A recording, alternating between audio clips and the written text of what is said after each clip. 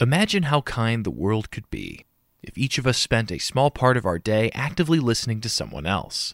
In each episode of Active Listening, students from the University of St. Francis share conversation with older adults and discuss life lessons. The project's goal is simple: to bring people together through the kindness of listening. Today we hear from Loretta. She was interviewed by Laura Jansen. Loretta values family, faith, and service, and in their conversation, Loretta talks about finding her purpose. What's your most cherished family tradition? When we put the angel on top of the tree, when the kids were younger and my husband was involved, he had always had a blue star, and it always had to have blue lights. But that was a tradition that no matter where we lived, because we moved around a lot, you still always knew that that represented who we were, that Christ was the center of the home, and that we watched for him coming again. Could you tell me a little more about your family? It's a family of 5. The family of origin is a family of 5. One boy, Larry, who was the perfect child. So we had to hear repeatedly when we did something that my parents didn't think was measured up, that Larry didn't have to do it. Try that. My mother, at the age of 36, got pregnant again. And my brother just thought, how could he even go to school? And people know his parents were pregnant at that age. So there's a year and a half between my brother and my older sister, Phyllis. There's 5.5 years, or about 5 years between Phyllis and I. There's only 2 years and 5 days between my sister Martha and I. She's 2 years and 5 days younger. We were very different. And then 10 years later, from me, my youngest sister was born. My mother died when she was 6. So she was kind of like a real blessing for that. But that was one of the things that my mother worried about the most, is that she also wouldn't be able to see her grow up as a child. And you said you moved around a lot? We moved around. My father was what you call a church planter. He did not think you should stay very long at one church because you should grow them to the point, and then God wanted to have you do that same assignment somewhere else. I went to 6 schools. And then I just sort of continued that practice because I married a man who was a telephone contractor. And then we had a flight school. So I've lived in 12 states. What would you say your favorite state was that you lived in? Phoenix, Arizona. The weather is conducive to block parties and people being out and talking and sharing. That's somewhat changed now. But in the 70s when I lived there, that was that. My parents were born and raised in Indiana. And so my mother used to make us get out of the car whenever we came across the state lines and sing Back Home Again in Indiana. She always remained a Hoosier. So do you feel like you had a really nice childhood? I didn't think so at the time in some ways because we were so incredibly poor. You knew things were hard and you all pitched in. However, because of the extended church family and my father being so outgoing, and me never knowing a stranger, I went around collecting friends. So although my siblings were shot, I was always the first when we moved because I loved moving, and I was meeting all these little friends and bringing them home. So my childhood was probably pretty idyllic in the fact that we lived in small towns, and even though we were poor, because my father was a minister, there was that respect or prestige. So you didn't know that it didn't affect you from a status thing where your poverty showed as much. You were supposed to be poor when you were a preacher. So yeah, I really believe that I had a happy childhood. But my parents always taught me that whether you were a girl, it didn't matter whether you were a girl or a boy. If you were smart and you worked hard, you could succeed. So they really encouraged me to get an education. They really encouraged me to totally believe in myself. It sounds like faith was a big part of your life. Would you say it was also a big part of your children's life? They say that it was my faith that they had that early childhood training at church. And so from the child until the child's like 4, I mean, you really do. That's very important in how they're formed. However, I did not go to church for 10 years when my kids were like up to teenagers.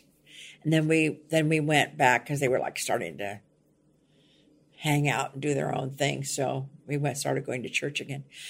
But we were separated when they were like 9 and 11. And so during that period, I dated and did not go to church. And I was going to college, and I went back to college at the age of 42. So I was working full time and going to school full time. So I chose to study rather than go to church. And then I realized that it was hurting my children. But they say that my faith was very evident and not perhaps how I always was living in terms of works, but in teaching them. So you have 2 children, is that right? I basically have 2 children by birth. They're 22 months apart, to both boys. And I have a stepchild. Would you say your 2 boys are close? They were so different in personality. The oldest one just wanted to please everybody. So he would lie in a hot minute. He was very perceptive about knowing what you wanted to hear, and he just told you what you wanted to hear. They have both had their own struggles with alcohol, but the oldest one had a lot of struggle with alcohol and drugs. As a result, they were not close because the oldest one was always, one minute he was protecting his brother, and the next minute he was involving him in crap that he shouldn't be involved in. And as a result, things happened that caused a breach. What did you go to school for? After my husband and I separated, he did not want a divorce initially because he wanted his cake and eat it too, but he really felt I was family. Well, I decided that I hadn't finished college. I'd only had a year of college before we married. All of a sudden, I began to think that maybe I was smart. I was going to Hope Alive, which is an organization for women. And at that time, we had a lot of support groups. And so I went for support for the divorce. Well, I met someone almost immediately, me being outgoing. And so I just fell in love again. And well, when the man and I broke up, I said, okay, you need to learn what you need to do in life. What God has a plan and purpose for everybody. What is yours? I always loved learning. So I got the encouragement of the director of Hope Alive, and she said, Harry and I want to sponsor your first semester. So I enrolled at IPFW. That changed everything for me. I did learn what my plan and purpose was. It wasn't trial by error anymore. That worked very well so I became an administrator, but that's too stressful. And it really, to me, was still secular. And I'd had this little calling when I was a little girl to be a missionary nurse in Africa. Well, nursing wasn't for me, so we can scratch that part. But how could you serve people? I was teaching a Sunday school class and to college and career age. I'd gone back to church. And my pastor wanted me to go take the kids to a Missions 95 in Louisville. Well, when I did that, I got the call. I thought, you know what? I'm much more designed because I'd learned the grief process of facing all the losses, loss of a mother, the loss of dreams. See, loss of dreams is the same grief process. Why not become a chaplain? I'm a perfect candidate. So I went and enrolled in the pastoral care and counseling degree at Southern Baptist Theological Seminary in Louisville. Well, that would have taken too many certifications. So practical that I am, I chose Christian education. I suddenly felt fulfilled.